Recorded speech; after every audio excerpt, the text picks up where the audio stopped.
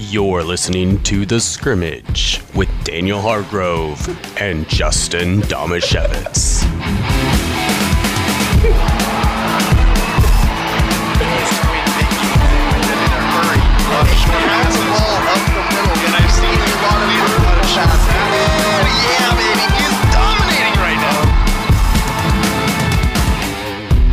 Kelenic, the Jared Kelenic.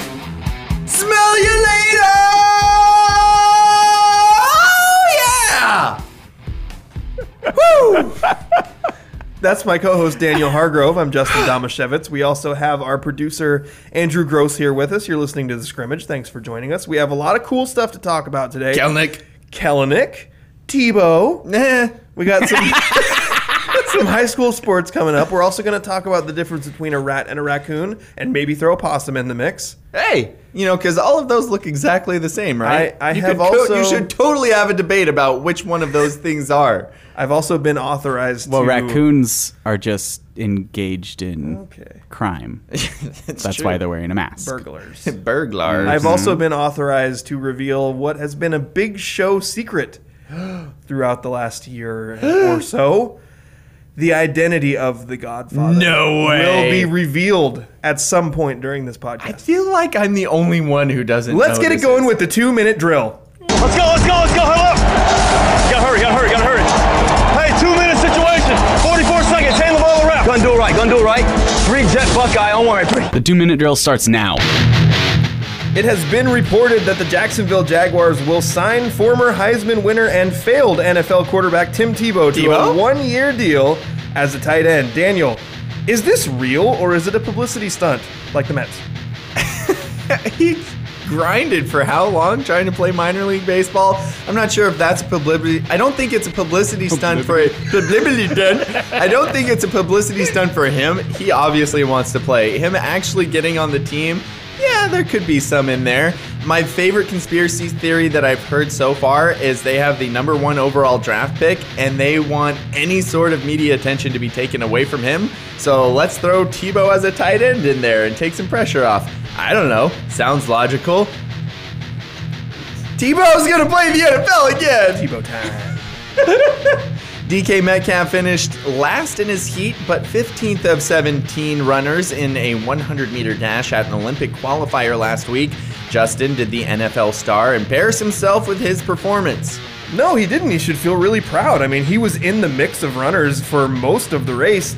He just carries a little too much weight to finish off really strong. He beat 2 actual sprinters in this race. He did better than almost every expert predicted. And NBC Sports Olympic reporter Otto Bolden, who also is one of the greatest Olympic sprinters of all time, said, if DK really had wanted to dedicate himself to sprinting, he could drop about 25 or 30 pounds and probably be really competitive. So I think he went out there and showed that football speed is not that far off from track speed.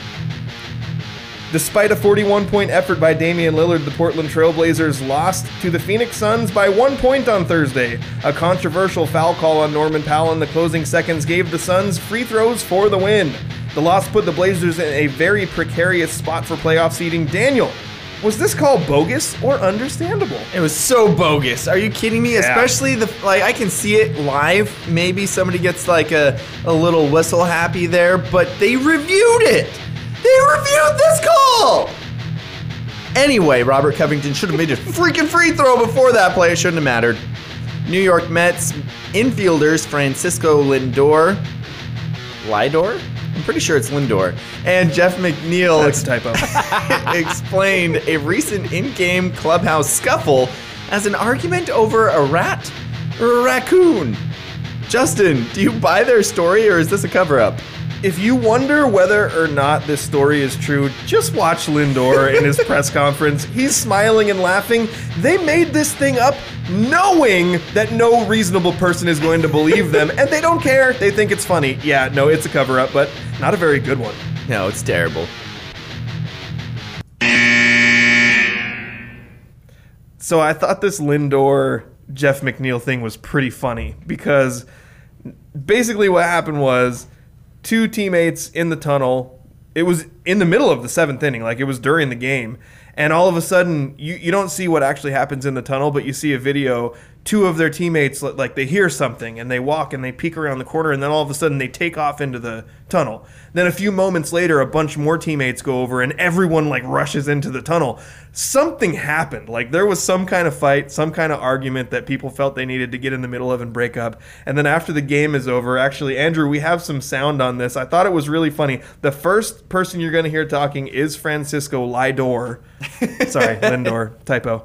Well, I was bad teammate there because I totally read Lindor, and then I decided to bring up that you spelled his name. No, that's being a good teammate, because that's how we learn, not to make typos. So the first person you're going to hear is Francisco Lindor explaining what happened, and then shortly after that, there's a little bit of Jeff McNeil also explaining what happened.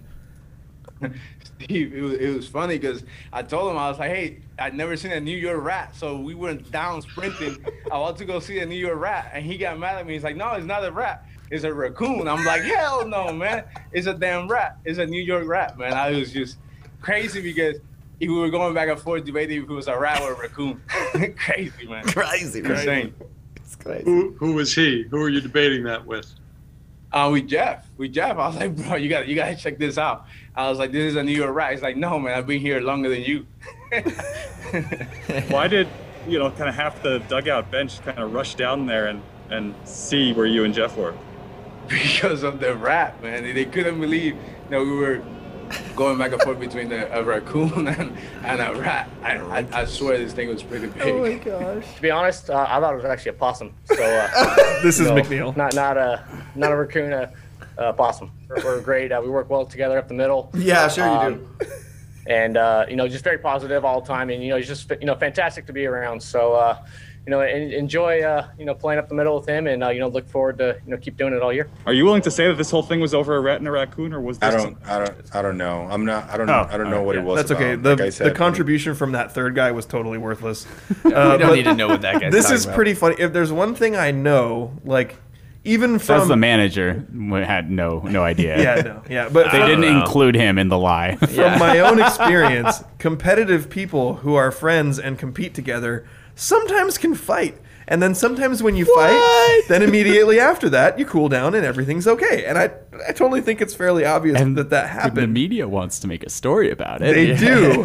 But the funny thing, like, Lindor's reaction, like, they were like, hey, what would be once they're friends again, 5 minutes later, they got together and they were like, what would be like the funniest thing we could come up with to tell the media? Oh, I know, a New York rat, which if you've heard anything about New York rats, it's real. They can be raccoon sized. So it's reasonable to believe that.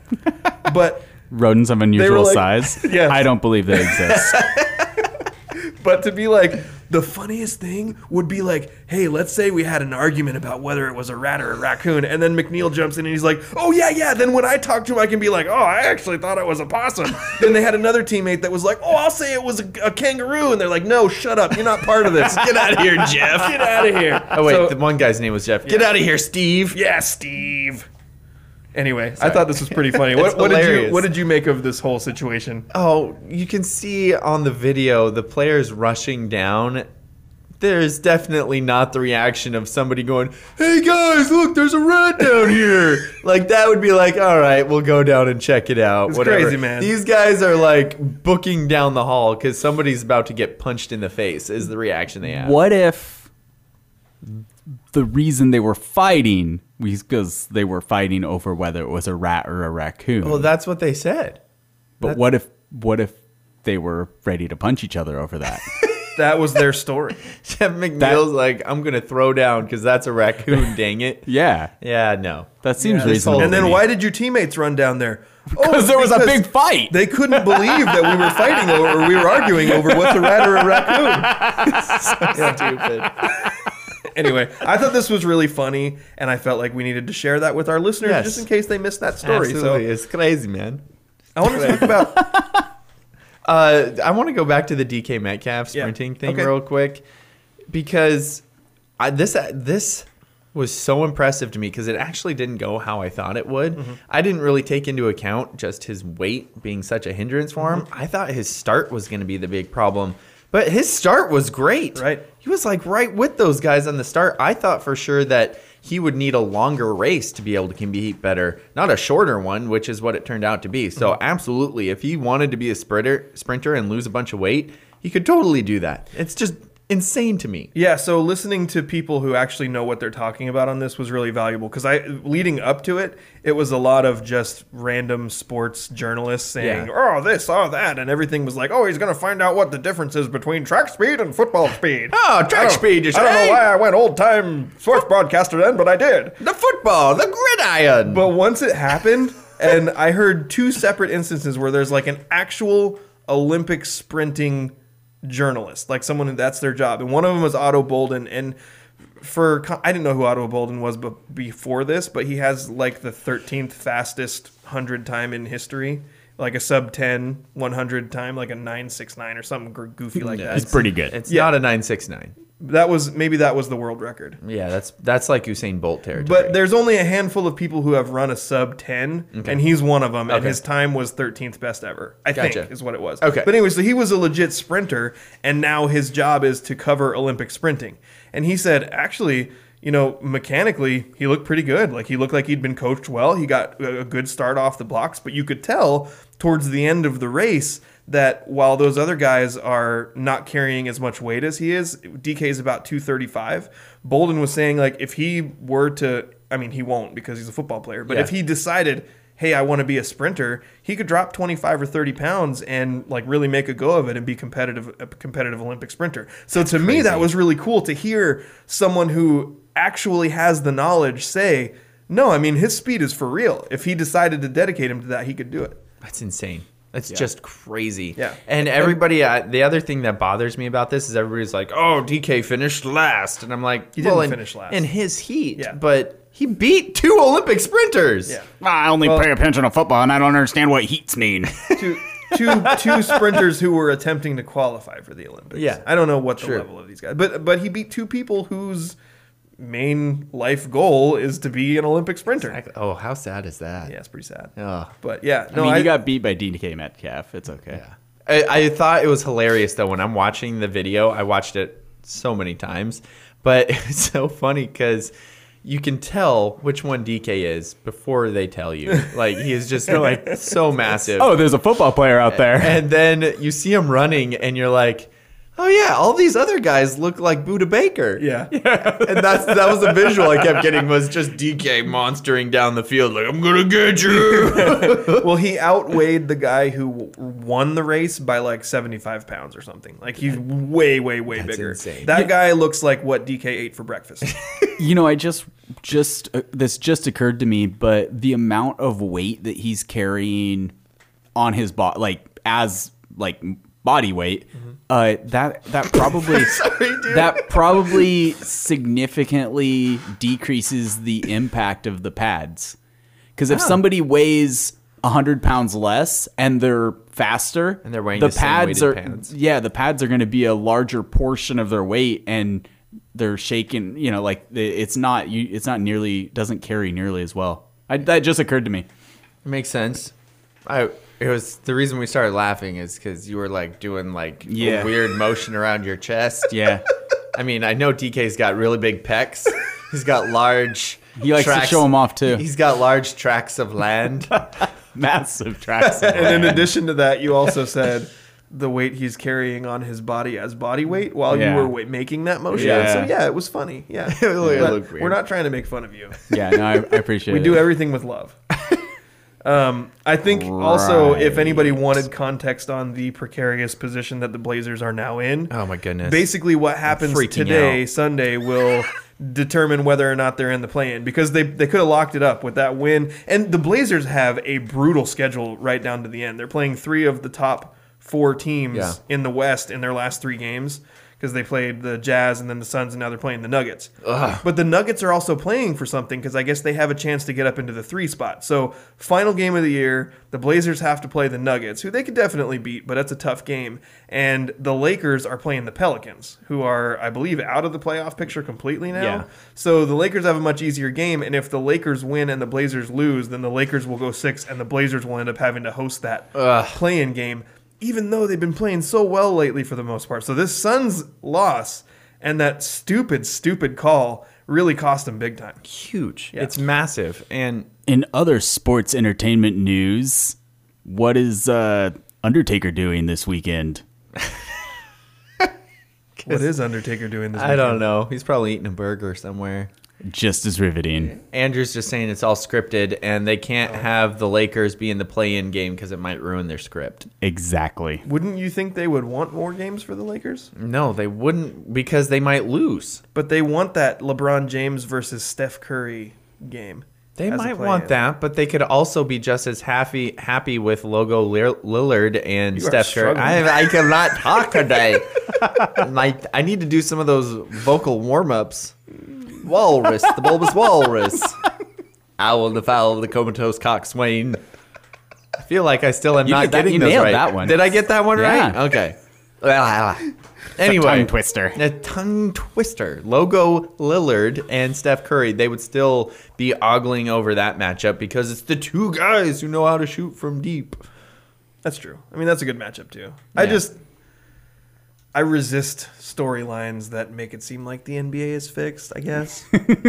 But you can find those storylines across all sports except for baseball, really. Like, there's the same thing that Andrew was making these comments during football season that Tom Brady was selected by the NFL to represent the NFC in the Super Bowl. Yeah. Like, yeah, I mean, if you look hard enough, you can find obviously that stuff. But don't you think the NBA would have started fixing the Laker games earlier so that they wouldn't be in this position?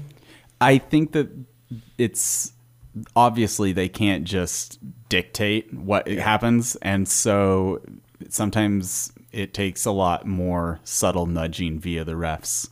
Yeah, especially when that's my thought. LeBron and Anthony Davis keep getting hurt. It makes it a lot. It makes it a lot harder for the NBA to make sure this happens. They're like, gosh dang it, guys, stay healthy. Also, looking at the Western Conference right now, let's say that you're one of the top two teams. You've been one of the top two teams all year, the Suns and the Jazz. And your reward for putting everything you had on the line, winning every possible game, being one of the best teams in a tougher conference was you have to play the Lakers with LeBron James and Anthony Davis or the Blazers fully healthy in the playoffs in the first round. I can't imagine that's a great... Like, those teams are probably looking at this going, holy crap, can we just play in the Eastern Conference playoffs, like, just this year? Exactly, seriously. I mean, the West, the people at the top of the West are usually saying, can we play in the Eastern Conference? Good point, yeah. Because they're I can't talk. The East is good at the top. Like the top of the Eastern Conference is legitimately good, but you get past like the 3 seed, there's a little bit of mediocrity and then some real bad at the bottom. Yes. So if you're an Eastern Conference top seed, you actually get to play a bad team. Yes. If you're a Western Conference top seed, you're still playing a really good team in the first round. Absolutely true. All right, let's move on to Justin's favorite part of the show. Serving questions up on a silver platter where the points are made up and the rules don't matter. Time for Stump Daniel. Okay.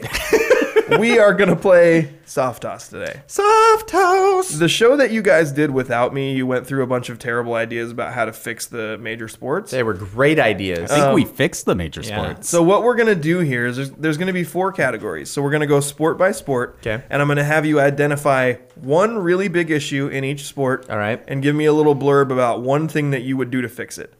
Okay? So let's start. Well, what sport do you want to start with?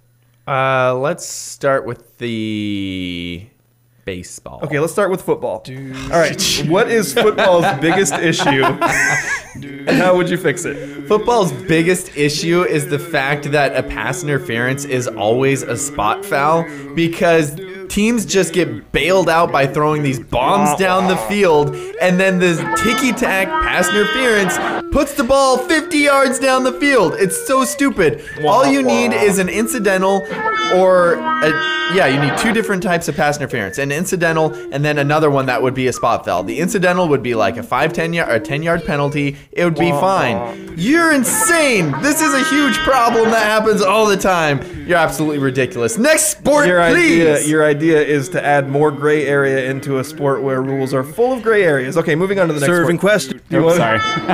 No, my fix is to add a call because officials make calls all the time. Was that a hold or was that a pass interference? They already differentiate between that. So guess what?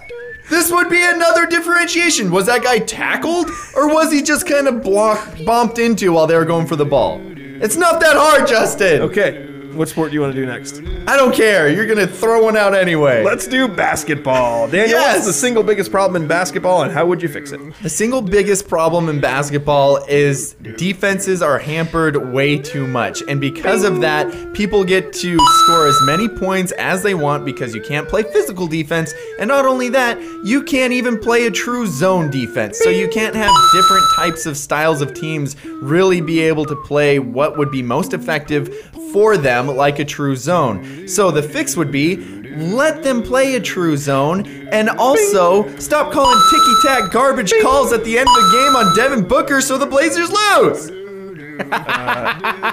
We are 100% in alignment on that one. All right, but Daniel, what's the biggest problem in baseball? And give me a way that you'll fix it. The biggest problem in baseball is the fact that balls are not put in play. The three true outcomes are making the sport boring. While it is the best way to win, the numbers have proven that walk, home run, or strikeout is boring to watch. I have come over to Andrew's side on this argument. They need to move the mound back. What that will do is that will decrease the velocity the ball is getting to the plate, making exit velocities less, so that will help with home runs, which I wasn't sure about before. Also, it will give the batters more time to react so that they can actually be hitting base hits more consistently. Because right now, it's so freaking hard to hit that they're just swinging out of their butt and hoping that when they do hit it, it goes out, and it's boring baseball. Move the mound back a couple of feet. I love it. That sounds great. Whew. Okay, so I'm gonna give you three. So we talk about these different sports and like what their major crisis is, and I don't know if that's because we live in a really dramatic society, so we need to have something that's terribly flawed about every great thing. Yeah. In the NBA, the biggest problem is that people shoot too many three-pointers and offense is too easy and defense is too hard. Yeah. In the NFL, it's kind of the same thing. Like, everybody passes, nobody runs, defense is too hard, right? In baseball, you have the three true outcomes. So which of those three sports has the biggest problem right now? I think it's baseball. I think baseball has the biggest problem right now because it's changing how fun it is to watch a baseball game. If you're not an absolute baseball purist, you're going to get bored watching a baseball game because things are slow. Not much is happening. The exciting plays of people stealing bases or really cool defensive plays aren't happening near as much because there's not the opportunity for the ball to be in play to have those things happening. I mean, you get the excitement of a home run, but that's like 2 seconds of excitement, and then you have to wait for 30 seconds for the guy to run around the plate, and then you're just waiting for the whole thing to start over again. Baseball's got the biggest problem. Wow. Don't call it a comeback. Daniel, after one of the worst starts I've ever seen, you actually ended up 9 points in the positive. Yes! You didn't get a single negative mark in the last three topics. What's your fix for football? Because in my mind, if you want to slow Justin's down all the fix constant for passing, Yeah. you have to make the reward for chucking it deep. He probably wants to see more offense. That's probably Justin's fix for football. See, I think it's hard for me to pick what a solution is for football because I think my one big problems are more broad. Like you went really specific, which is great. Like you went specifically, hey, the way we do pass interference is wrong.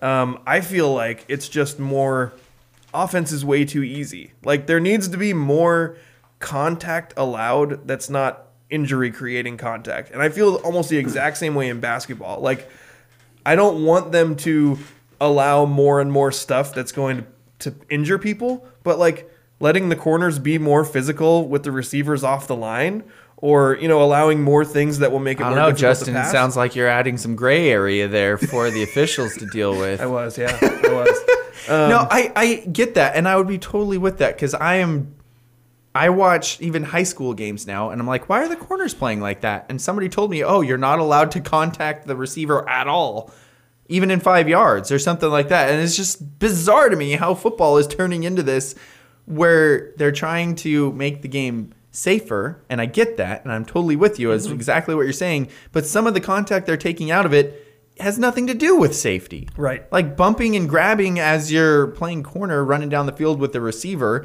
who all look seemingly like DK Metcalf now. How are you supposed to cover that? Yeah. And then you get a pass interference 30 yards downfield, and they get 30 yards out of it. My other solution, if you don't like the gray area, is make it like college football, where it's a 15-yard penalty. Well, it's probably at least a little bit unfair because there's no way to completely eliminate the gray area because I feel like when you It's introduce a little bit unfair.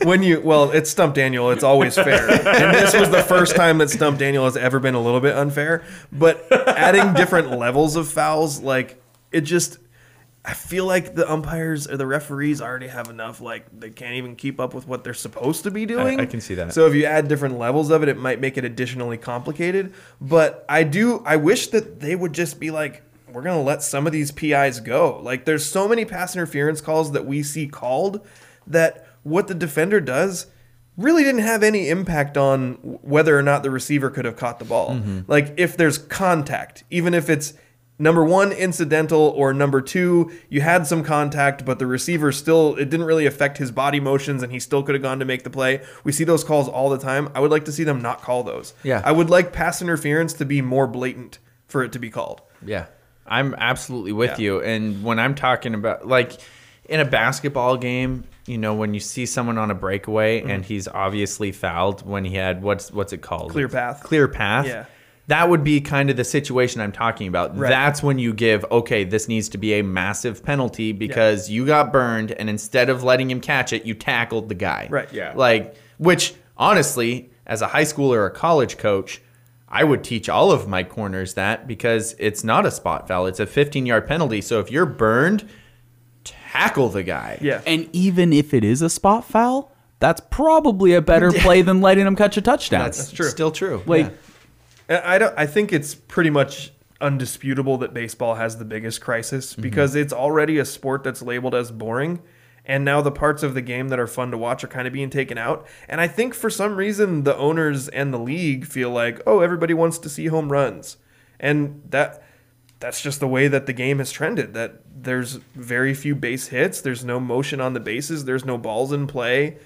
I mean, they took a game that could have already been considered boring and made it more boringer. So, yeah. And I think the reason why they think home runs are exciting is because that really was what kind of brought back the game in the 90s. Home right? runs are exciting when they're a novelty. Exactly. And home runs are exciting when not every player is trying to be the same player. Yeah. Literally every player is trying to hit home runs or walk. There's no variety, and it's can you annoying. imagine if there were like 2 or 3 players pushing for the all-time stolen bases record? Oh yes, I'll bet I'll bet you that would feed a lot of interest too. You're might need absolutely Ricky right, Henderson to come back. but sadly that will never happen again because pitchers don't allow people to run the way that they were when Ricky Henderson was playing. Right. Like when Ricky Henderson was playing, yes, he was stupid fast and really good. That also added into it. But you still had at least half the pitchers, if not more, taking a big leg kick every time they were going to the plate. Mm-hmm. And they're like, oh, wait, we can't do this anymore. He's on second by the time we throw the ball. So the game has changed, I think, too much for anybody to attack Ricky Henderson's level. But that would be another thing about moving the mound back. The ball would take longer to get to home plate. Yeah, it would really move the mound back. Moving the mound back even a few inches, even 6 inches or whatever, would be such a huge impact on the pitchers because I was listening to ESPN Daily with Pablo Torre, and he had Jeff Passan on last week, and they were talking about how the improvements and advances in science have affected pitching so much because they literally have computer programs that breaks everything down to the nanosecond and exactly what you need to do to get more spin, more torque, to get this wicked movement on your pitches. Like, it's so scientific that hitters have not been able to catch up. So hitters think, it's impossible for us to string base hits because we can't hit these guys. Our only hope is to swing out of our butts every single time that we have an opportunity. So I think I like the way that you guys are attacking this because the way to fix it is not to tell the hitters, hey, you need to change your mindset. It's probably not even the shift, which I have suggested in the past as a way to help fix it. That's what I thought too. It's that the pitchers are too good for these guys to play baseball the way that they used to. Mm-hmm. So moving the mound back, that might be the way to go.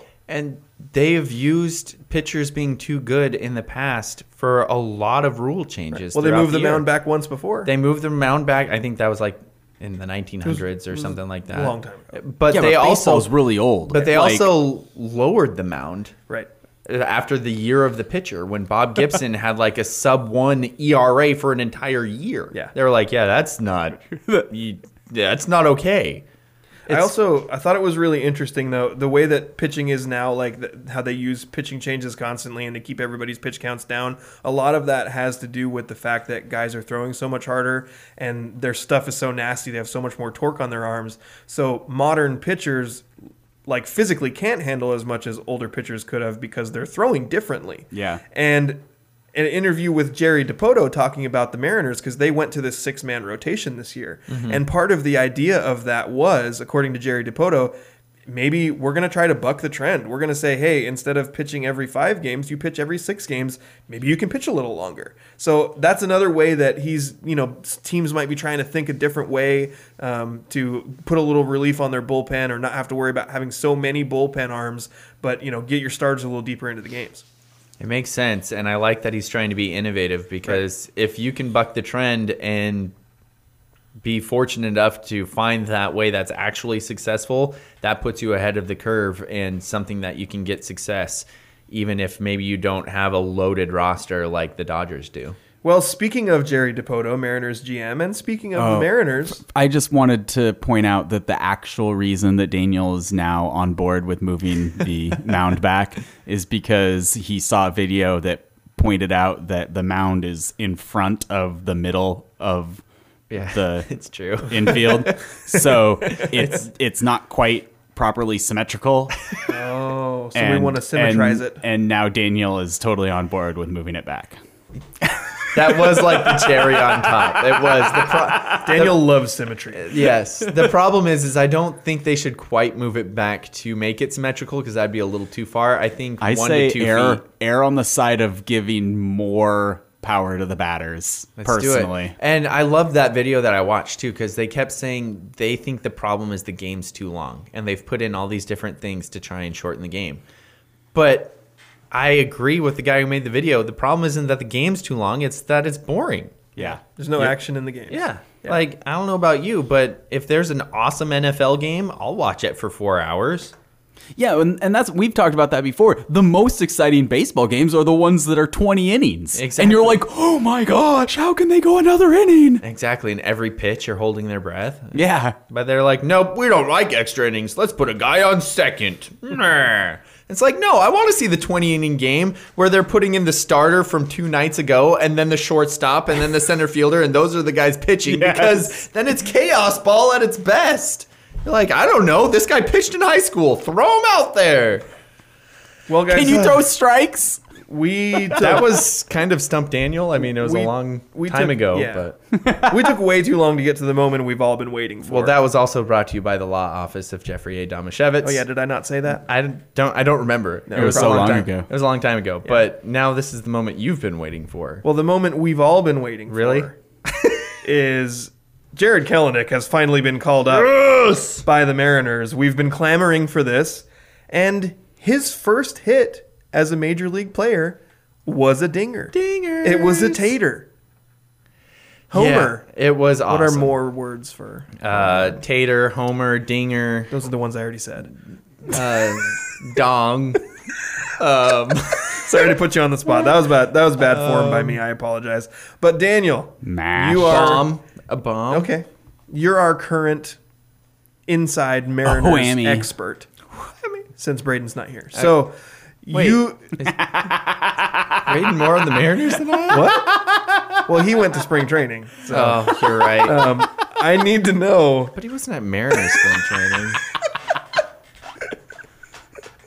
I'm sorry. I'm feeling. You know what's the worst part about myself? The worst part is I knew that was going to hurt your feelings, and I said it anyway. That was terrible. That was a terrible move by me. I was expecting like Sean or somebody like that, and you're like Braden. I'm like, oh. Anyway, I thought if I want him to do the show instead of me. Is that what you want? No, Daniel, no. We need you to tell us what you think about Jared Kelenic. Oh man, I think that he is going to be awesome. I know that he has kind of struggled besides that one game, but I mean, he's played 4 games. He's in his 4th game right now, and I'm pulling up the stats. And he's batting 188 currently. Yeah, because he's 0 for 3 today. So what's his OPS? His OPS is 688. His on base percentage is also 188 because he hasn't walked yet, and he's slugging 500. So that would be the 3rd best slugging percentage in the Mariners lineup today. Oh, you're right. Only Haniger and D. Walton are better. Donovan Walton, who's also playing in like his second or third game, something like that this year. Thanks for help with the first name. Yeah, just had the initial on here, and also, I had no idea who he is. Donovan, yeah. So Jared Kelenic, he's now 3 for 16, I believe, and all 3 of those came in one game. He had an awesome home run and then 2 hustle doubles, which I love. That's one of my favorite things about how he plays is he will always be trying to take the extra base, and I just love that aggression and exciting plays like we just mentioned. Yeah. It's exciting when somebody's aggressive on the base path. He loves to steal as well, and he plays really good defense. So I know that it's not starting out how we all hoped. I mean, besides that his first hit was a home run, and then he had 2 more doubles in that game. But, I mean, it's going to take a little bit of time because, as we've just talked about, pitchers right now are just crazy good. So he'll have some ups and downs getting started, but I personally think he'll have a shot at winning the Rookie of the Year this year. Because I think he's going to have a good year. I know that it's kind of like a little bit of a slow start here, but I think he's just going to get on a run where he figures things out and just goes on an absolute tear and is going to end up in that Kyle Lewis realm that he was last year. Well, it would be completely moronic for us to overreact to how he plays in his first 4 games, like whether it was positive or negative. For us to take anything out of the first 4 games and go, oh, that's who this guy is, would not be smart. So, we're going to take the wait-and-see approach. I watched several videos of his at-bats, and he seems like really comfortable and confident. It doesn't, even when he's getting out, it doesn't seem like he's shaky or off balance or anything. Like he looks primed and ready for the majors. So I don't feel bad about it. I think it was good. You always want to you want him to get over the hump. Like you got to let that first hit happen, and it happened in his second game, so he'll be fine. Exactly. And it was funny because I was broadcasting a game with Braden, by the way. We were broadcasting a basketball game, the Aberdeen Hoquiam game, and we were so excited about Jared Kelenic and Logan Gilbert getting called up that we spent half of the pregame talking about it. And then we were also half watching the stream of the game for when Kelenic's first at bat was going to be Kelenic's up, and I'm trying to call play-by-play of the Aberdeen game while also watching Kelenic hit. So I hope the Aberdeen fans are not listening to I this part of the podcast. That first at bat, when he swung, I thought it was gone.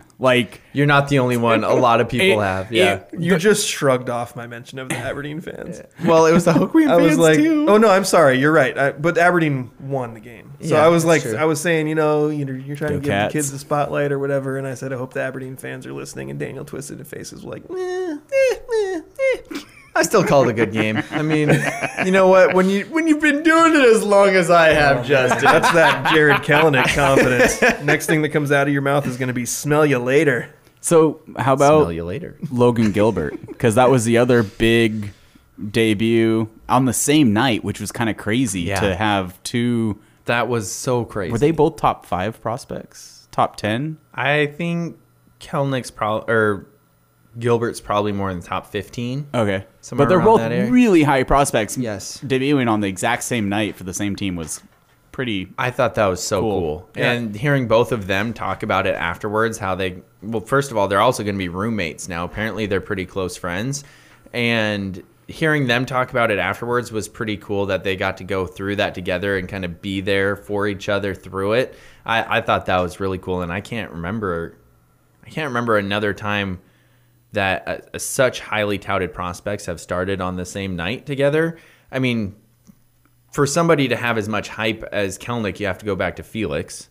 And then for somebody to have as much hype as Felix, you have to go back to Ichiro, probably. And then before Ichiro, it's A-Rod and Junior. So, I mean, the type of prospects that Kelenic is in the realm of, there's not many of them. And then to also have a guy who you're hoping will be, I don't know, I don't think anybody's thinking he'll be Felix Hernandez, but I think they're thinking that he could be a top 1 or 2 starter for your team. And it's just crazy to think of that they both started at the same night. I think it's been fun. It's always fun when local sports teams get onto the national headlines, which doesn't happen super often. Dame hits them pretty regularly. Russ hits them pretty regularly. We've got a massive star in DK Metcalf now. But the Mariners are pretty below the radar on the national stage. Yes. But Kelenic's home run, that was on Around the Horn. They talked about that on Pardon the Interruption. And the fun thing about that storyline is... What was their take about it? Well, the fun thing about it is they're like, oh, this is... The angle is... hey, everyone, look how bad Jerry DiPoto fleeced the Mets. Yes! This was hey, Jared Kelenic, this highly touted rookie, this highly touted rookie comes up and he hits this home run. Now let's look back on this trade that brought Kelenic to the Mariners. Look at the Mets and how dumb they are. It's always fun. They can't even tell the difference between a raccoon and a rat. And a possum. Of course, that's what the... Oh my gosh, that makes me so angry. But no, it's a double whammy because you get a Jared Kelenic mention as a top prospect and you get New York sports slander. It's the best. Yeah, of course. Unless LeBron goes to New York. Then I'll root for them. Get out of here. Anyway, do you have anything else on the Mariners? I don't, except for the fact that I'm going to bring up a stream because Kelenic's about to come up. Okay, so then while you're doing that, I'm going to throw us to a break. But stick with us because we still have local sports roundup to do. I'm going to debut a segment which is going to be called Justin's Power Ranking of the Week. You're going to find out what power ranking I'm going to do on the other side of this. And also, I'd like to remind you at some point in the show, we're going to reveal the identity of the Godfather. So stick with us after this commercial break. Do you have a legal situation and need someone on your side? Let the law office of Jeffrey A. Damashevitz be your advocate. If you've been the victim of medical malpractice, suffered a personal injury, or need representation with real estate law, small business law, or estate planning, let Jeff Damashevitz put his 29 years of experience to work for you. Call Jeff Damashevitz today at 360-612-3991 or visit damashevitzlaw.com. That's DAMASIEWICZLAW.com.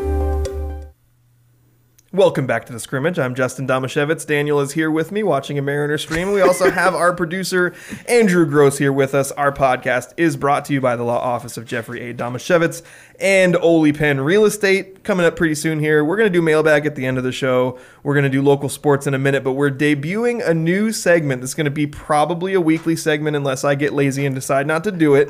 And we're going to call it Justin's Power Rankings of the Week. Every once in a while...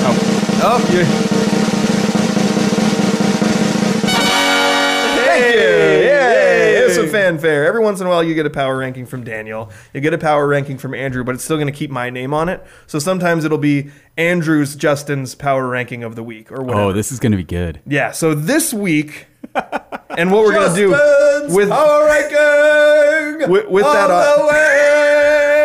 Sorry, I feel like with that fanfare, I like it. I like it. I feel very important. I felt like one of those old timey people announcing somebody coming into a fancy Victorian party or something. Yeah, I have really created a situation for myself to feel important. There we go. So the way we're going to do the audio is I'm going to give you. So I've got 5. My power ranking is the 5 best breakfast cereals. I'm going to do them in backwards order. I'm going to say number 5. Andrew's going to play the fanfare sound, and then I'm going to give you the power ranking of the breakfast cereals, and then you guys are going to react to how great my power ranking is, okay? Okay, the Mariners just hit into a double play, so Kelenic's not even going to come up. Come on. Oh, well, at least he's didn't get, out on the base or something, No, at least we can still use him. For what? For homers. Okay. Oh, dingers. Andrew, you guys are interrupting my self-important segment. I know, I'm sorry. Okay. It's on purpose. We're derailing it. This is the 5th best breakfast cereal, number 5. Number 5. Cheerios. What? Regular Cheerios. Regular Cheerios? Number 5. Defend yourself, sir. I love Cheerios.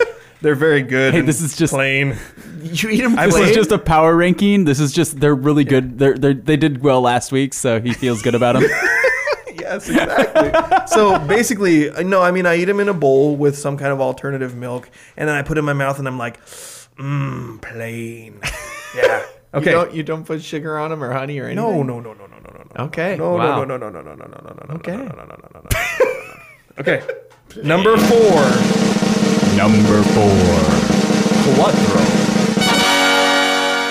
Frosted mini wheats. Oh yeah, I can get behind those. Frosted mini wheats. They've got a good texture to them, especially when they've been in the milk for like a minute, and they've got like just enough sugar where it's a little bit sweet, but it's not overpowering. Do you mix them with the like full size shredded wheat? Because I really like a couple full size shredded wheat, and then fill the rest of the bowl up with the frosted mini. I have never done that, but that sounds awesome. It does. Yeah. The only problem, and the reason why I'm assuming you mentioned leaving them in the milk for about a minute, is because if you eat them just straight real quick, they will shred up the top of your roof. The top of your roof or the roof of your mouth? The roof of your mouth. Top of the mouth. Yeah. Oh, the ceiling is the roof. The top of your roof. There is no ceiling. Okay, so you guys like that one? Yes. Okay, number 3. Number 3. Numero tres. Honey Nut Cheerios. Wow, 2 Cheerios in this list. Yeah, I like Honey Nut Cheerios. Actually, that's the one that when we go to Costco, I usually buy 2 big boxes of Honey Nut Cheerios because all my kids like it too. That's a major winner in our house. Okay. In my power rankings, I think you should have moved those to number 5 and just booted the regular ones. I like You don't like regular Cheerios? No. Plain. Regular Cheerio breath might be the worst smelling kind of breath there is. That just I've occurred had to me. way It's worse bad. kinds of smelling breath than that. Regular Cheerio breath is up there. Number 2. I don't want to know. Number 2. Numero dos. Drum roll so long. Life. Ooh, Life's solid. I like Life. I really like Life cereal. That's another one of those ones like there's a little bit of sweetness, but it doesn't overpower you. It's generally just a pretty good mix of like just a tad sweet, but it's really good, especially when you get it in the milk. Yeah, I love Life cereal. Okay. Yeah. Number 1 is going to be it's going to blow you guys away. Okay. It's the best kind of cereal. If you say grape nuts, I might punch you in the throat. What's the deal with grape nuts? No grapes, no nuts. Number 1. Number 1. Numero uno. Multigrain Cheerios. Oh my gosh. So delicious. Dude. Nope. Multigrain Cheerios. You have I 3 love Cheerios. Multigrain Cheerios. Oh my gosh. And they're heart healthy. That's so. like, you can't even say I know plain because it with says that. it on the box. It's like, grainy. I don't think you've eaten multigrain Cheerios. You're right, I haven't. Yeah, but they're what are you good. talking? No. Okay, first of all, your whole list, Yeah. while I like a couple of them, just shows how old you are. And it shows how old I am that I agreed with a couple of them. Yeah. Because you don't have anything that's like super awesome delicious in Like there. what? It's all like Apple Jacks or Not too sweet. Exactly. Or cinnamon toast crunch. Way too sweet. So, what would your number 1 be then? Cinnamon toast crunch. Too sweet. So good. My number 1 would be the Honey Cluster Raisin Bran. Okay. Like Honey Nut Cluster Raisin Bran. That sounds good. It's really I stopped good. being able to handle cereals as sweet as what was the one? Cinnamon Toast Crunch in my like early 20s. After that, it was like I need boring cereals. I need only boring cereals. I would prefer Frosted Mini Wheats though. Yeah. Are really good. Okay, so I had a winner. Yeah, you definitely had a winner there. I did have 3 Cheerios in my. The rest of it I was don't like the completely variety. awful. Like you should have just grabbed 1 Cheerios or said Cheerios, and like you took up too many spots with So Cheerios. I could dang have it. let Cheerios be number 1 and just let it be all encompassing. Yes. When we would have known you were wrong. But if I were going to the store and I could buy any 5 boxes of cereal that I wanted and they had to be different, I'd get 3 different kinds of Cheerios. You're weird. That is awful. That's distressing. Were Let's you move on. expecting this much pushback on your Cheerios Well, take? I felt pretty strongly that you would make a comment like, hey, you're old. I knew that was going to happen. I guess I felt like Cheerios were more widely loved. Am I wrong? Are Cheerios not widely loved? I feel like Cheerios are, but I also feel like Honey Nut Cheerios are. I didn't know about... So aren't like Fruit Loops the best kind of Cheerios? Ooh. Fruit Loops are not Cheerios, and they're way too sweet. They're not Cheerios. Aren't Apple Jacks also circles? Yeah. You know what I really right. liked when I was a kid on the circle? I wouldn't be able to handle them now, but the Oreo O's. Oh, God. When I was a kid, I really liked those. The chocolate frosted sugar bombs. Yeah. Yes. Exactly. From Calvin and Hobbes lore. Yes. Yeah. So anyway, Okay, that's okay. my power ranking of the week. We're going to bring you a power ranking every week because, this is just what people do in sports broadcasting and sports radio. We're trying to be more relevant. Power rankings. Gotta You have have to have top 5 lists. It's true. So we're going to bring you one. I have about 10 ideas of different lists I can make here. And you nailed it. You absolutely nailed it because I am assuming the purpose of said lists are to start arguments. And that's exactly what you did. And I won them. Thank you very much. But we can move on. We do still Okay. have a lot of stuff to talk about, and we're going Yes. to get into our athlete of the week. Oh, for some reason I thought we had a drop for that, but we've never had a drop for that. We've been talking about one. Yeah, I don't know We're efforting that. I don't know what my thoughts were on that. Okay, so yes, now it is time for our Oli Penn Real Estate Athlete of the Week, and we have 3 of them. And I didn't tell you guys to present any of them, so I'm just gonna kind of run through them, and then we'll talk about these different performances, and that's what we're gonna do. Sound okay? Yeah. I'm just glad you're doing it and not me. All right, so the first athlete of the week from his basketball game on Thursday against his rival Hoquiam Grizzlies is Aberdeen Bobcat Caden Siebert, or Nice. Seibert. I can never remember which one it is. I'm sorry, Caden. But Caden had 15 points, 14 rebounds, and 4 blocks. He was the steady force for Aberdeen all the way through for their victory. Angel Baltazar had a great game as well, but he dealt with a lot of foul trouble. And Caden stayed out of foul trouble and just dominated the paint, dominated this game to make sure that Aberdeen got the win. So 15 points, 14 rebounds, 4 blocks. Caden was the driving force for the Bobcats, getting the Myrtle Street rivalry victory there at Hoquiam on Thursday night. The next one goes to Trace Ridgway, so we don't have to say sorry, Trace, as we usually do. Trace had 20 points, 10 rebounds, 4 assists, 2 steals, and 1 block in their rivalry win over the Elma Eagles on Friday night at Bo Griffith Memorial Gymnasium. He had an excellent game start to finish, but he scored all 20 of his points in the first 3 quarters. And then in the fourth quarter, stuck more to defense and tried to get some more assists in there, like a couple of unselfish plays, which I talked to him afterwards. I was like, man, you had 20 points, but you kind of just stopped shooting. And he was like, yeah, there was a couple where I think I might have been a little too unselfish. And he's right. And I don't think he would have said that unless without my prompting, because he's too humble of a kid. But I was like, what the heck? And he was like, yeah, there was a couple, because he was wide open from the elbow, which he had just been drilling shots from all night. And instead he tried to like thread some passes, some tough passes down low in. So, but yeah, excellent game. And yeah, not just points, but 10 rebounds, 4 assists. Might have even had more than that, but that's what the coaches said. And some gorgeous passes on those as well. And he played great defense. Then the last one is Sharia Bryden, also in a rivalry game. She scored 19 of Hoquiam's 38 points. And if you're good at math, you know that that is half of their points. So in a rivalry game... I am bad at math, so thank you for telling me that. I'm bad at math, and I just knew it was a lot of points. So in a rivalry game, she stepped up big. She scored 19 of their 38 points. She scored 14 of those in the first half, apparently, and also hit, I believe, a big shot down the stretch in the fourth quarter as well. So Sharia Bryden is...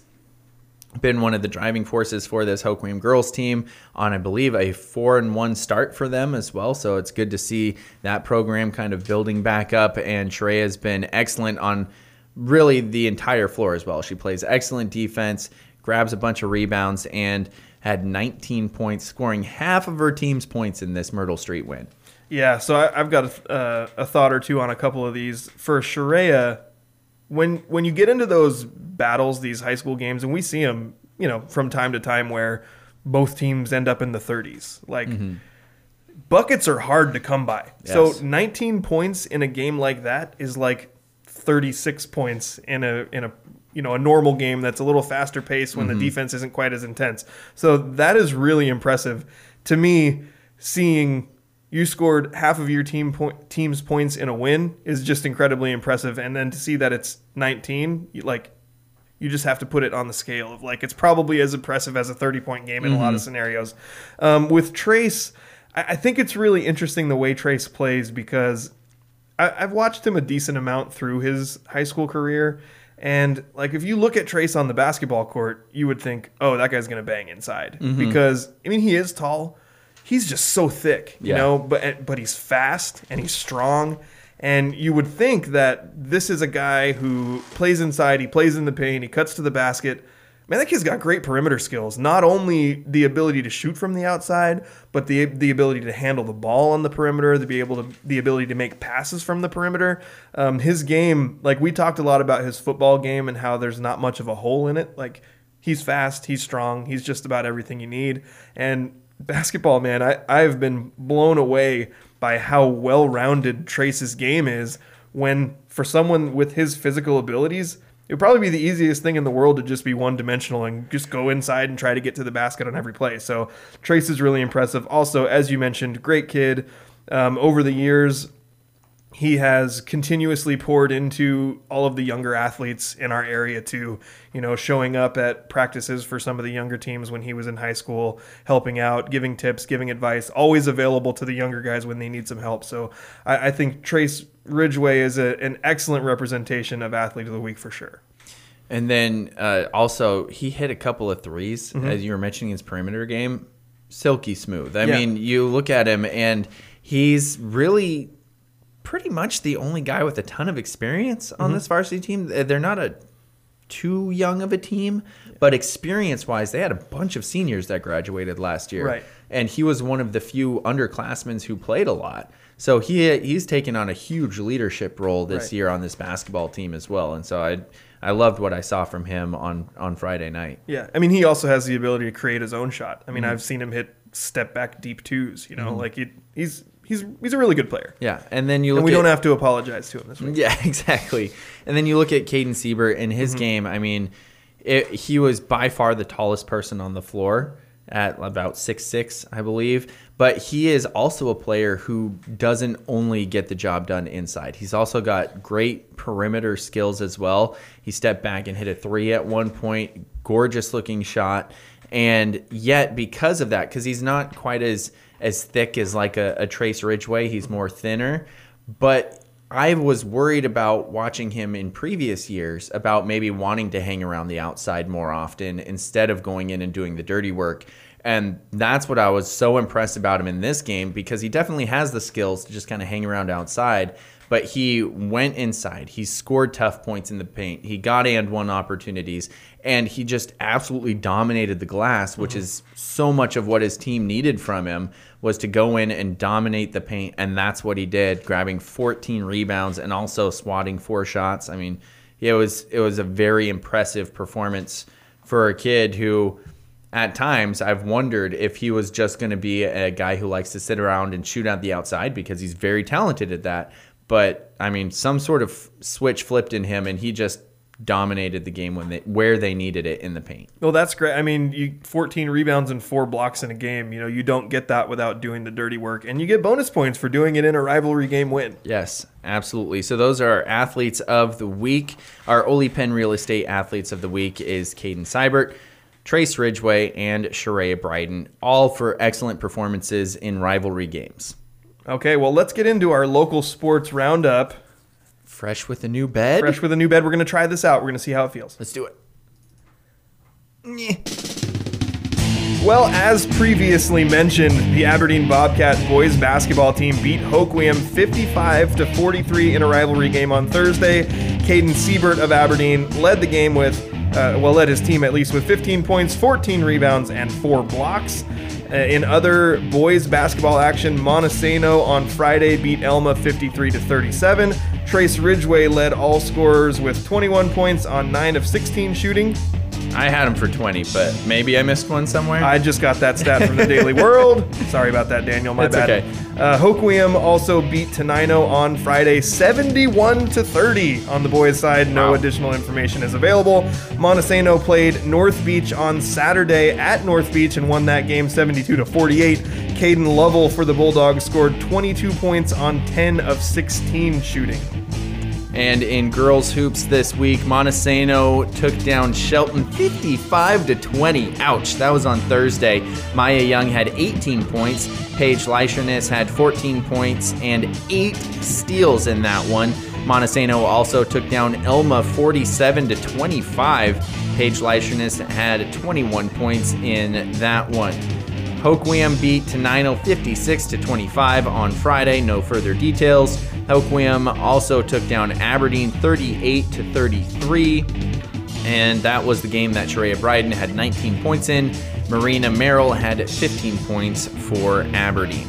And Justin, we haven't really found any headlines or stories besides high school basketball. So that's going to do it for our local sports roundup. But again, I'd like to remind everybody that if you have details or stats that you'd like us to report, we want, whether it's Little League or Legion Ball or whatever you have going on, if we have local athletes that are going out there working hard and achieving something on the field, we want to know about it, and we want to use this platform to give those kids recognition for their hard work. Absolutely. So now we're going to, I see on the show sheet here, it says tease Godfather identity reveal. Well, we are going to, as I mentioned several times, share a show secret, which has been a secret from Daniel for a long time. I don't know. We're going to reveal the identity of the Godfather. But before we do that... Does the Godfather know? I have clearance to reveal. I have Clearance. permission. Was that an airplane quote? Yes, it was an airplane quote. I have permission to reveal the identity of the Godfather. So we're going to take a commercial break, and we're going to come back for mailbag, and then we will reveal the Godfather's identity at the end of the show. The team of realtors at Ole Penn Real Estate wish you and your family good health during this stay home, stay safe time. Their team has health and safety measures in place to protect you and everyone involved in the process. If you're thinking about selling your home, now is a great time. There are more buyers than available homes. Many homes are still receiving multiple offers and are selling for above asking price. Ole Penn Real Estate will help you put the most money possible in your pocket in less time without the hassle. Visit sellmyharborhome.com to get your home market ready. The Ole Penn team is ready to work for you. If you heard a creaky chair, that was just me. Sorry about that. Our show is brought to you. This is The Scrimmage. It's brought to you by Ole Penn Real Estate and the law office of Jeffrey A. Domashevitz. Daniel, are we watching a live stream of Kelenic, or what's going on here? I missed the Kelenic at bat doing Did he get local out? sports. I don't know. I'm trying to... Well, hold on. I've got the box score up. We're going to do this in real time. In the He is meantime- 0 for 4 now, so yeah, he definitely got out. Sorry. The mailbag. Yes, the mailbag. Send us your stuff in a mailbag. And now I'm watching his at bat. We have a bunch of really good questions here in the mailbag. We're going to tackle 5 of them because I think we can do all of them relatively quickly. The first one comes from Micah. Thank you, Micah, for sending us a question. Yes. Micah wants to know, how would you play first base? How would I play first base? So if you watch the Mariners games, I would play first base like Evan White plays first base. Okay. Except for I'm right-handed and he's left-handed, I believe. Well, now I'm not even sure about You'd have that. to switch. Yeah, so the way you play first base, Micah, is you go out to first base and you stand 6 to 7 feet away from the base. Depends on what level you are, because in Little League, it's probably more like 3 to 4 feet 3 to off. 4 feet away. Yeah, you're and right. you're going to play in front of the base at that point. When you get to bigger ball, you're going to play behind the base, right? Yes. Okay. Well, it depends on the situation. Okay. As well. I feel like we might be confusing things a little bit here. Because I'm just trying to respect the question. Yes. So How would you play, you go Daniel? you go out there, and I have played first base a couple of times, and you got to make sure that you are ready for when the pitch is thrown. So you're paying attention. You're not letting somebody in the stands distract you by eating a cheeseburger, and that looks really good. No, you got to really focus on the game. And you're paying attention. Yeah, Andrew would be terrible. And as soon as the pitch is thrown, you're following the ball into the plate, and you're getting ready, you're getting down into a good athletic position, and your glove's out in front of you, and you're waiting for the ball to get hit. If it does get hit to you, awesome. Grab the ball, touch your base, you're golden. If it gets hit anywhere else pretty much, you run to your base really quick, you go to your base first, you put your foot on it, and then you turn around and find where the ball went and get ready to catch it because somebody's going to throw you the ball. Absolutely. And you want it, whichever handed you are, left or right-handed, your throwing hand, that's the foot that goes on the base, okay? And then when the ball is thrown towards you, you never want to step off the base until the ball is in the air because you're going to use your stretch when you step forward with your glove foot. You don't wear a glove on your foot, but the foot that's on the same side as your glove hand, you're going to step forward or left or right with that one based on which direction the ball is going. And you want to meet the ball at the furthest point possible and get a really good stretch in there. Yeah. Andrew, do you have anything to add to this? Yeah, how would I play first base? Not that well. That's the answer to that question. See, I've played a lot of first base in slow pitch softball. I didn't play a ton of first base when I played baseball as a kid, but in slow pitch softball, I always tried to be like right in the base path of the runner so that they would have to run around me. Oh, man. Because the chances of the umpire actually calling obstruction on me were pretty low. I know somebody that broke someone's ribs doing that, I think. Really? Who? Yeah. I think you want to that call was him out? Daniel's dad. It wasn't, no.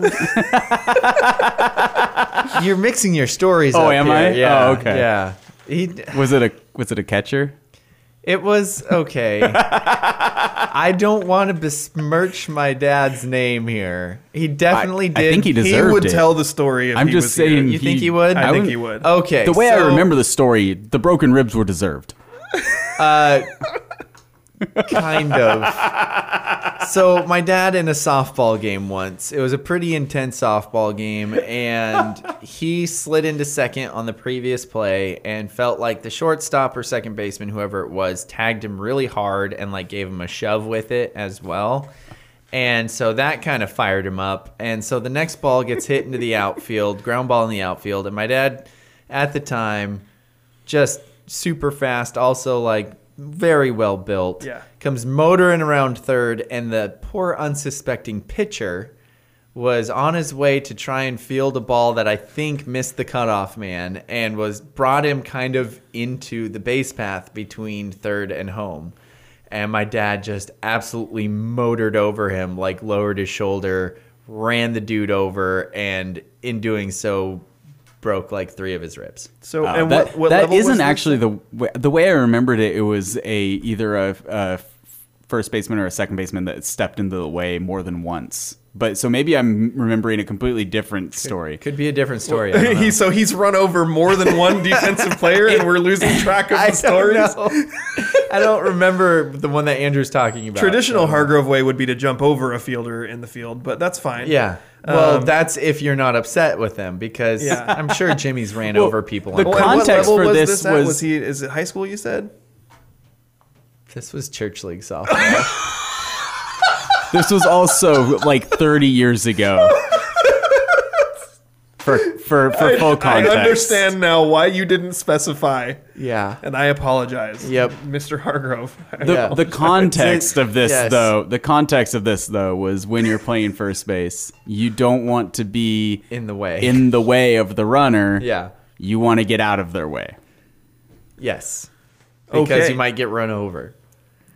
I'm And- sorry I had to tell that story. No, I loved it. I'm I thought sorry it was I pulled great. it out of you. No, I it's thought it fine. was great. Okay. I wish that the level, in my dad's defense, church league softball at that time, the level he was playing at was much more competitive than it has been in the last 10 years. Immensely for competitive. sure. Yeah, it was crazy. It was more competitive. I think it's been in 20 years. Like it was Probably 50 years. when the softball that I remember watching as a little kid when our parents were playing was better softball than you see it outside of like city league in the big cities now. Yeah, I agree. But anyway, so Okay, next that's how you question. play first base. But the main thing I want to say there, as we're talking about it, a lot of times I see people playing first and they don't go back and get their foot on the base first. Mm-hmm. That is a must. Yeah. You have to do that first. Yeah.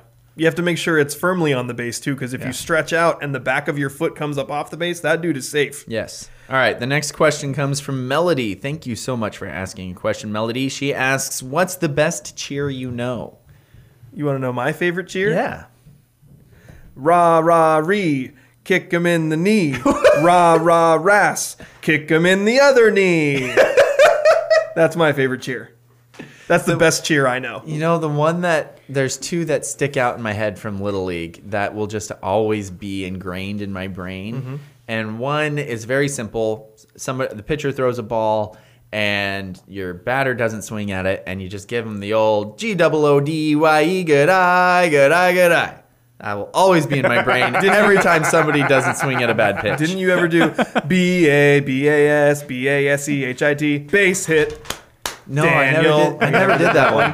The other one... Back in my day, we used to do that one. We were at an all-star tournament once, and we actually got scolded by the umpire after a bit and not allowed to do this one because our whole team, which was kind of big, but like big kids, were just getting into the pitcher's head at one point. Like, we were just screaming, "We are putting pressure on the pitcher and the catcher." And we were just like shouting it at this pitcher. And the kid was getting nervous, and he started throwing balls left and right, and they were walking him, and we were just like, "We are putting pressure on the pitcher and the catcher." Like, Daniel's face is very intense right now. We were, yeah, that poor kid. So the ump told us we couldn't yell things at the opposing pitcher. The greatest We're story. just yelling it to our base coaches. The greatest story I have about a baseball cheer is when my son Peyton was younger.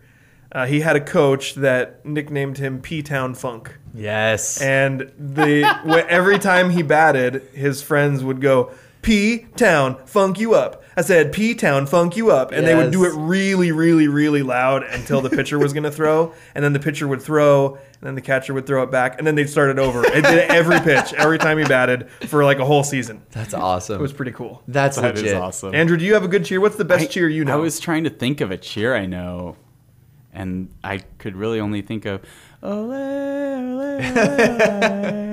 What was John the one we Olerud? used to have in rugby? What was that thing we used to do in rugby? I only remember like one line of it. But I was always confused because Coog rugby on to victory. Yeah, that one. Yeah, I can't repeat. Do you think some melody of the rest meant? of Yeah, we that. can't repeat most. Do you of think them. of course it's Coog ball? Do you think melody meant Coog ball? Yeah, It's a Coog rugby. sports. Coog sports. You probably can't repeat much of what happens. I remember thinking it was worse than it was though, because I was confused because I didn't hear the cheer well, but they said masticate, which means chew, right? Yeah. Yeah, but they rhymed it with a different word that. So, Okay. do you think melody meant a cheer like you do in a baseball game, or do you think she meant like a cheerleading cheer? Oh. Because that's what my first one was, a cheerleading cheer. That's true. Oh, How hey, about- what about we want a pitcher, not a belly You're not, cheer? that's not a Also- cheerleading cheer. That's not a cheerleading That's not a cheer. cheerleading cheer? No, Don't there's they no do that? cheerleaders in baseball. Wait, hold on, guys. I'm equipped to handle this because I just watched Bring It On last week. Okay. How about Burr? It's cold in here. There must be some bulldogs in the atmosphere. It was toros in the movie, but I can't say that. You guys don't like that cheer? That doesn't make any sense at all. Well, it's Why would cold in the bulldogs be atmosphere. cold? It's cold in the atmosphere. But don't you want your team to be hot? Listen, that's I what I was didn't write wondering. the cheer. I'm just repeating it from the movie, huh? There was some. I haven't seen, huh? The movie Bring It On. There's Oh, the haven't Grizzly seen that Rumble either. one. The Grizzly Rumble one was a good one when I was in high school. That was always kind of fun in the student section. Yeah. It was like feel- I can't really. I feel like, bad I now don't- that I haven't paid very much attention to the cheerleaders and what they're cheering. Yeah. But I came up with two. You guys came Well, up with there's none. So. the Grizzly Rumble one was like everybody do the Grizzly Rumble, everybody rumble, and you'd like stomp like as you're doing it. It was pretty good. Okay, next question comes from Ashlyn. Okay, Ashlyn, what you got? Best female softball pitcher and why? That we know. Well, it doesn't say that. It just says does best female on- softball pitcher. Oh, yeah, it you know. says Okay, you yeah, you're know. right. I'm sorry. My bad. I can read. Well, oh man, do you think she meant you know of? I hope so because I'm not sure if I personally Well, know. there's any been some softball really pitchers. good like high school pitchers. Really, locally. really good, yeah. Like Brooke Goldsmith from Elma was really good. Yeah. Madison Didion from Montesano was really good. Obviously, Samantha Stanfield also from Monty was really good. She's pitching in college right now. I know Hope Williams had some really good pitchers. Yeah, that's who I was gonna say was the the Stanfield girl who's pitching at Central, right? Yeah, the Stanfield girl. Well, there's a lot of them. Yeah, it's Samantha. She's the one. I didn't want to mess up which one it was, so it's Samantha. That's a good call. There's one I'm thinking of. I feel like there was a Bailey something in Hoquiam that was really good. Bailey. What was her name? Spurgeon. Maybe. I think Bailey Spurgeon was her name. I couldn't say for was sure. Really good. But the year that Montesano won that state title with, I believe it was with Madison as their pitcher, Hoquiam also had a really good pitcher that season as well. I can't remember who it was for sure. But let's say that for the sake of argument, Ashlyn wanted to know like all-time best softball pitchers. Who do you got? I don't know. You don't know? No. Who do you got? I mean, I got a few right off the bat. How about Kat Osterman? Okay. Oh, yeah, really, for sure. I mean, Kat Osterman is a 3-time NCAA Player of the Year. That's awesome. She also won the Honda Award in back-to-back years and tallied 2,265 strikeouts in her career. Holy cow. She holds the record in the NCAA for strikeout ratio. So that's pretty cool. I mean, there's been some other really great ones. I think probably the most famous one is Jenny Finch. Jenny Finch went 32-0 for Arizona, and I believe she won back-to-back Honda Awards, which I'm going to say is probably like for the best player in the country. And she holds the record for best winning percentage and for most consecutive wins in a season. So that's pretty great. There also was a really great pitcher from UCLA in the early 90s named Lisa Fernandez. But, we don't need to go into all that. There's some really, really great examples of really dominant pitchers. Yeah, I know that when you have a dominant pitcher in fast pitch, holy cow. I mean, also they can pitch like all the time. Yes. Which is just awesome. So if you get a really good pitcher, it is so hard to hit because it's closer to the mound is closer. And that was actually another point in the whole fixing baseball thing is fast pitch. The pitchers got so good that they moved the mound back in upper level fast pitch. So that was another thing because if you have a pitcher who's so darn good, which a lot of really good fast pitch teams have, they had to figure out a way to let people be able to hit it. I think Ashlyn's next question is also pretty well on topic here. She wants to know, is Sis Bates the best female shortstop ever? Daniel, your thoughts? Yes. I don't know. Megan Choate was pretty good. Megan Choate was pretty good. She pretty much rewrote Montesano's record book. I know who the best female shortstop I've ever played with was, and that's Ariel Burnett. Yeah. She's pretty awesome. She's probably really also the best shortstop I've ever played with. No offense, Daniel. What about no offense, Ryan? Oh, he knows. He knows. I told him that to his face. That's true. But Katie Granstrom was also really good when she played for our church team last year. Yeah. Another Monty player. This is definitely, church league softball is the best way to determine who the best shortstops are. Ariel wasn't playing church league with us. She was playing City League. Sorry, my bad. Yeah. Got that one wrong. But let's examine for a moment. She also played for Lower Columbia. What Sis Bates, or her first name is Nicole, Sis is her nickname. Okay. So let's examine for a moment what her accomplishments were because they're pretty amazing.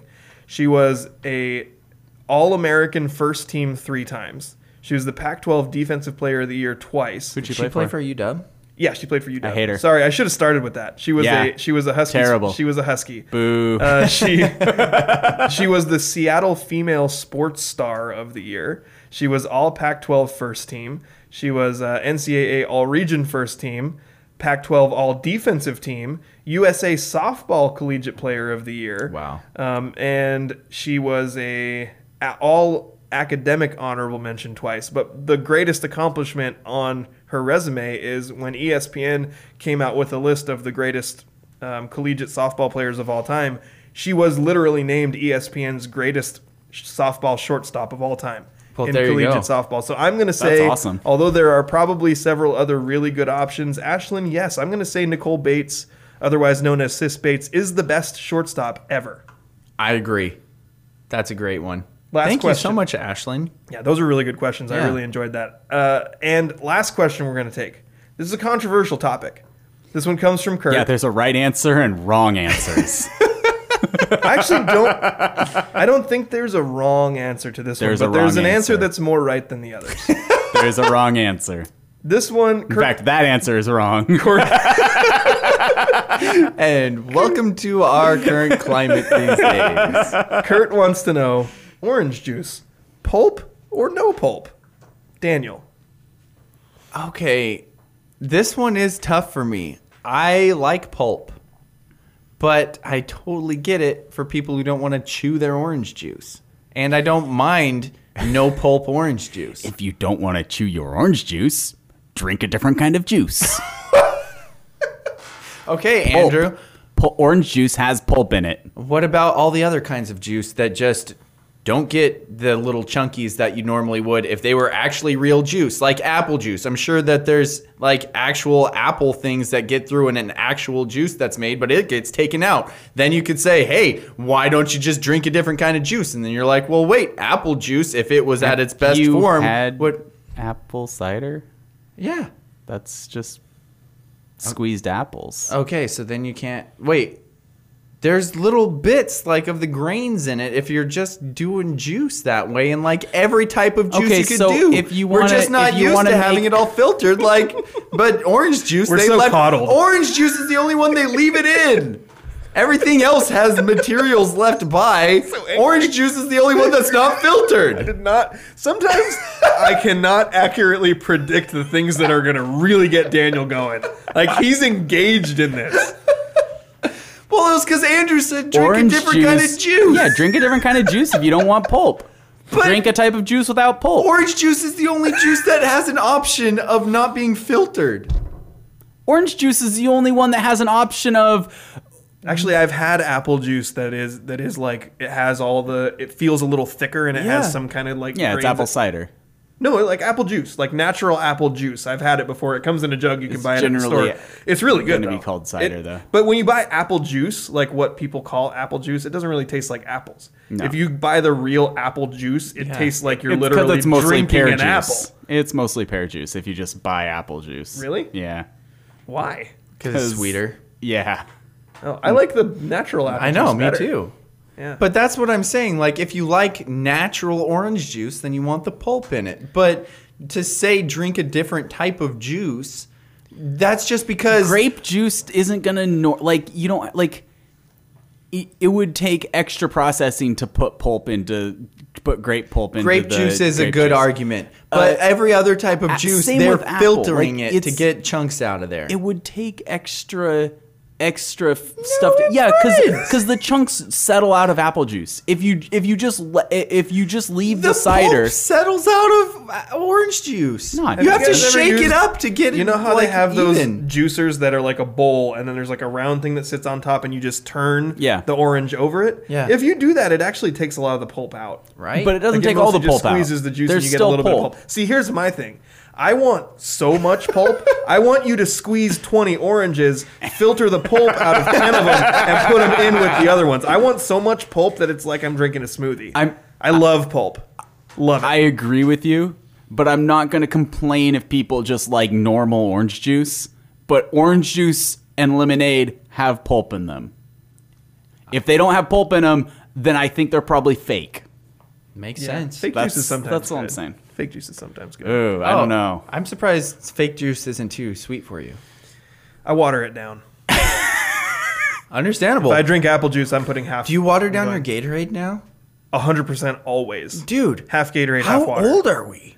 You know why I started doing that? It never occurred to me to do that until we did it at Hoop Fest when we were playing basketball in 110 degree weather. Yes. And we did it there because you can't, there's like a point where there's too much electrolytes. Yeah. So it's better for you to water it down halfway. Ever since then, 100% every single time I'm half water, half Gatorade. Same here. Sometimes I'll even go like I drink the first 2/3 half water. of pure Gatorade and then I fill it up with water because that's understandable. Because you have to go through the process of finding an empty bottle, dumping out half of it. Not for me. See, so with me, we usually if I drink Gatorade, I'm working, and I always have this trusty cup with me that you can't see if you're only listening to the podcast. And we're probably not making a video of this, but it's a big metal coffee cup. So I take this with me, buy the Gatorade bottle, half fill it with water, boom, boom, bada bing, bada boom, bam, boom, bada ba ba bow. Beat bow. wow. Okay. Yeah, I was not expecting to get so angry. Really, no reason for me to get so angry arguing about juice. Sometimes you like to get angry being wrong. That's okay. true. You know what?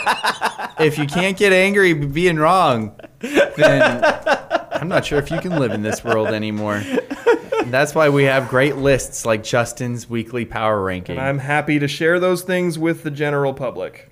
And coming up, general public. Now we've reached the moment Daniel has been waiting for the entire I was about ready to wrap the show up. Are you on pins and needles? Yes. I'm actually pretty surprised that you don't know. Why would I know? The Godfather is Marlon Brando. He plays Don Corleone or whatever his name is in The Godfather. And I'm shocked that you hadn't been able to figure this out till this moment. The Godfather is Marlon Brando. Do you even look on Google? You're a terrible human. Why? Are you really going to just say it's Marlon Brando? Which Are you not going to tell me who Oh, the Godfather is? did you mean, were you thinking about the Godfather that sometimes sends us questions? Yes. Oh, no, I was going to reveal who the Godfather from the old movie was. It was Marlon Brando. Oh. Is that helpful? No. Revolution for you?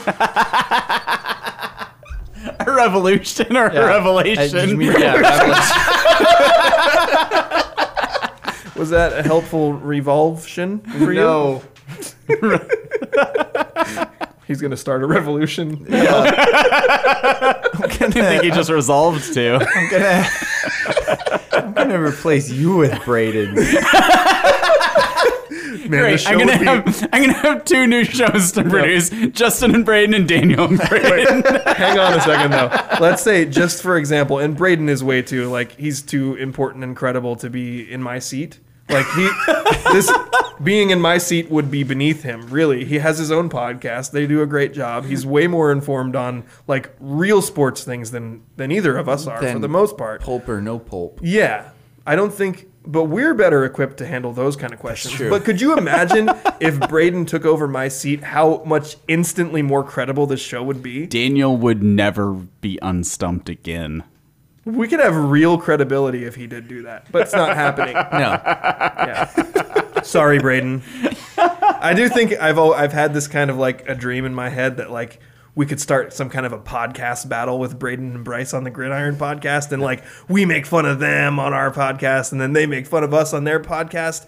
But that won't happen because they do serious sports opinions and takes and they don't listen to our podcast. Well, Braden does. Braden does? Not all the time. Okay. That's surprising. But I listen People to Braden. Listen? You know what? I listen to Braden's podcast every single gosh darn week. So nice. It kind of hurts my feelings a little bit that he doesn't listen to ours every week. Come on, Braden. Come on, Braden. Well, this has been The Scrimmage, brought to you by... Wait, are you serious? Yeah. You're such a... This has been The Scrimmage, brought to you by Holy Pen Real Estate and the law office of Jeffrey A. Domashevitz. This is my co-host. He looks dejected. His name is Dan Smokin' Hot Take Hargrove. My name is Justin Bibbidi Bop Bop Bow Domashevitz. We also have our trusty producer, Andrew Drink Another Kind of Juice Gross here with us. You've been listening to The Scrimmage. I loathe you.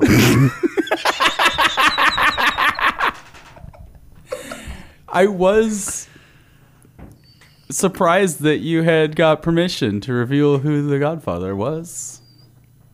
And now I understand how you got that permission. I just had to ask Marlon Brando. Yeah, just had to go to IMDb. I did that. That's exactly what I did.